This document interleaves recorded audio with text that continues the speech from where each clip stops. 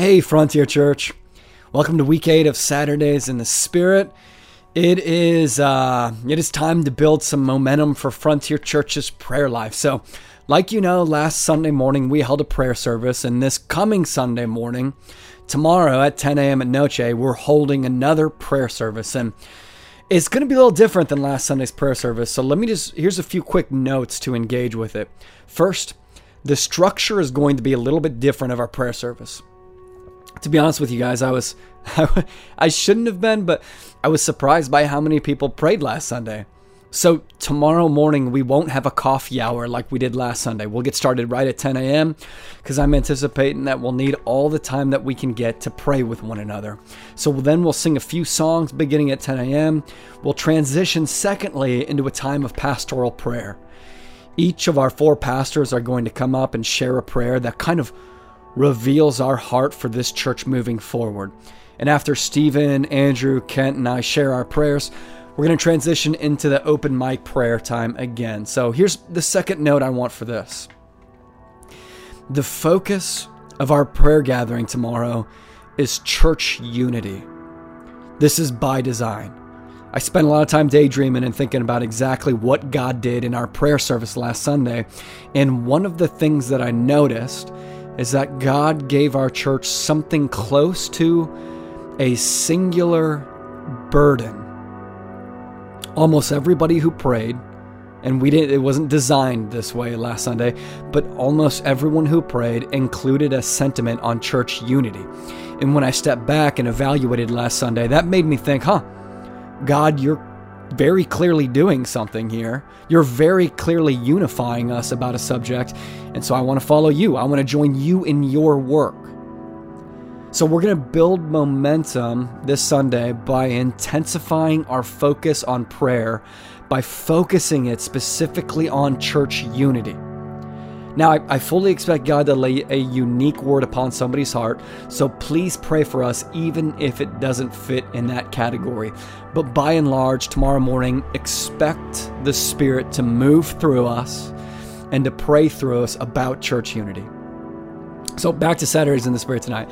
Tonight, I'm going to walk us through 3 categories that you can use to think through church unity: repentance, forgiveness, and commissioning. So before we start praying, I say this all the time, but let me share how Chloe and I practice Saturdays in the Spirit. We wait until the kids go to bed, then we get comfy, we sit on the couch with our Bibles and journals open, and in the breathing room sections of the prayer, we just scribble our prayers down in our journals, and then afterwards we share with one another what God spoke to us in our prayer time. That's how we do it. You go ahead and do what you will, though. But as we launch into prayer tonight, simply begin by asking God the Father to pour out a special manifestation of the Holy Spirit on you. You are always in the presence of the Father, Son, and Holy Spirit. Always in the presence of the Father, Son, and Holy Spirit. But begin to ask the Holy Spirit to just grant you a deeper awareness of that reality right here, right now.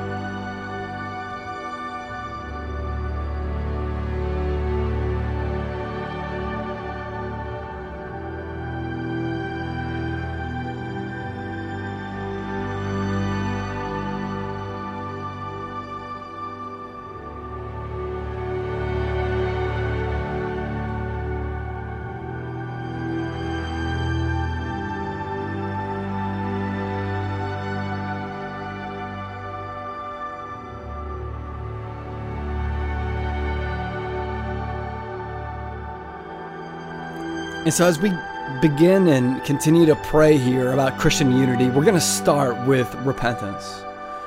So just start by asking the Lord to help us repent of how we have been a barrier for Christian unity. And I know that this is a hard place to begin in prayer, but you just got to remember that almost all Christian growth and almost all Christian joy has its roots in repentance. So begin by simply asking the Lord to reveal specifically how you have been a barrier to Christian unity. God might reveal a brother or a sister that you hold in contempt for no good reason. And it might be that they occupy a leadership position that you want. It might be that they hold a political, theological, or tertiary opinion that you disagree with. It might even be that their simple personality, for whatever reason beyond your cognitive ability to grasp, their simple personality ignites this weird sense of contempt from you. Or maybe God won't do that. Maybe God will reveal an opinion that you have that gets in the way of Christian unity.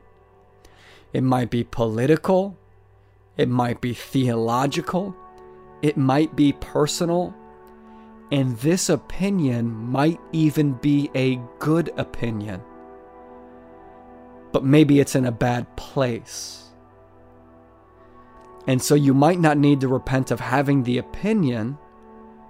You might need to repent of giving the opinion a higher position than Jesus and his church. God might do that, or maybe God will do something different. But just begin with repentance. Lord, help me identify how I have been a barrier for Christian unity.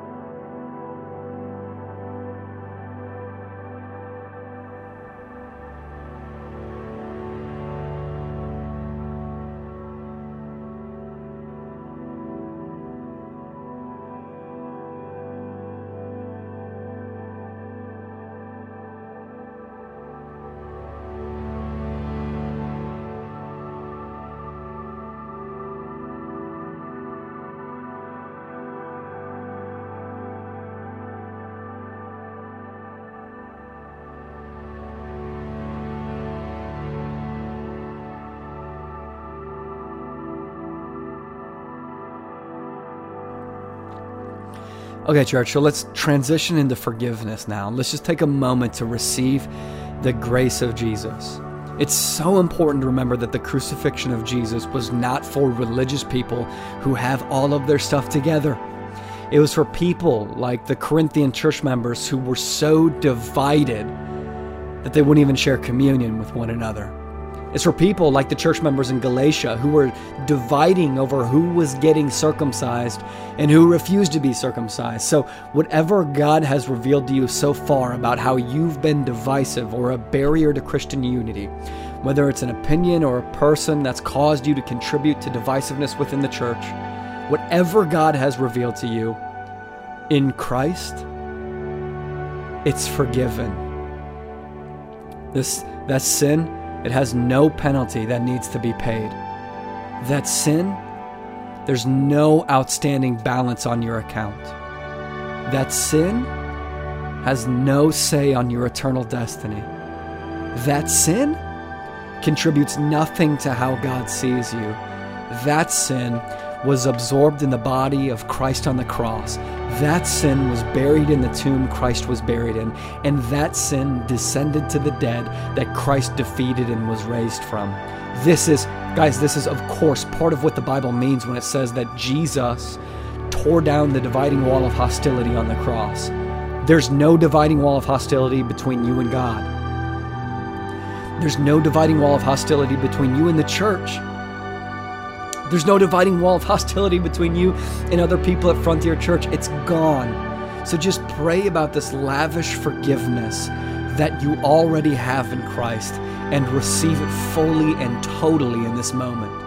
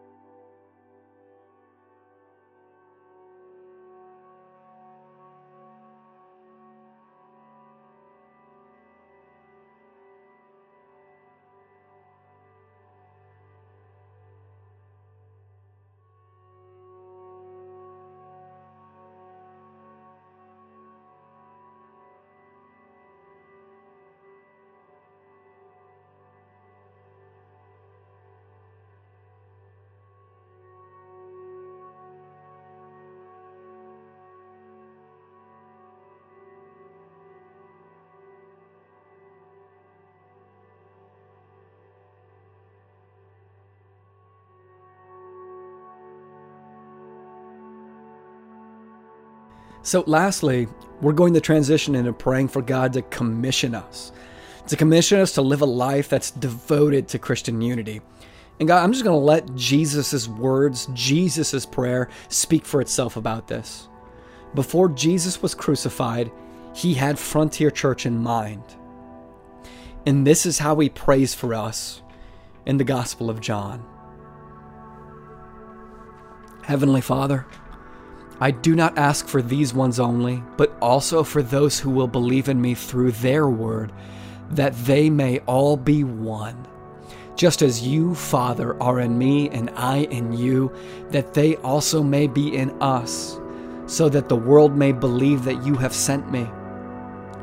And the glory that you have given me, I have given to them, that they may be one, even as we are one.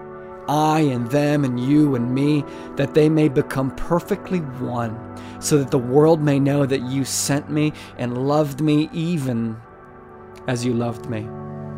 And Father, I desire that they also, whom you have given me, may be with me where I am, to see my glory that you have given me because you loved me before the foundation of the world. O righteous Father, even though the world does not know you, I know you. And these know that you have sent me. I made known to them your name, and I will continue to make it known, that the love with which you have loved me may be in them, and I in them. Guys, is unity that important to you? Is this what you want? Is what you want what Jesus wants? Is what you pray for anything like Jesus prays for? And so, oh Lord, commission us to be people of peace and reconciliation.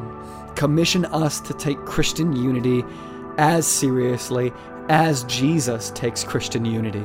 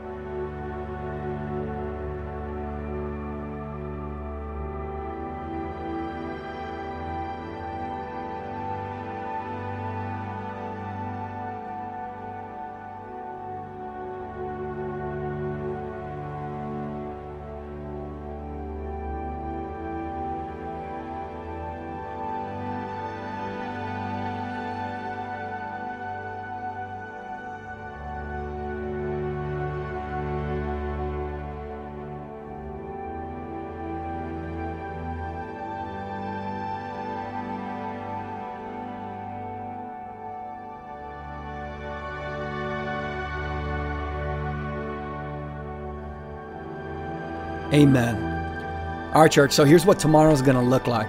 At 10 a.m. when you walk through the door, we'll give you a prayer journal if you weren't with us last Sunday. If you were with us last Sunday, bring that prayer journal back with you.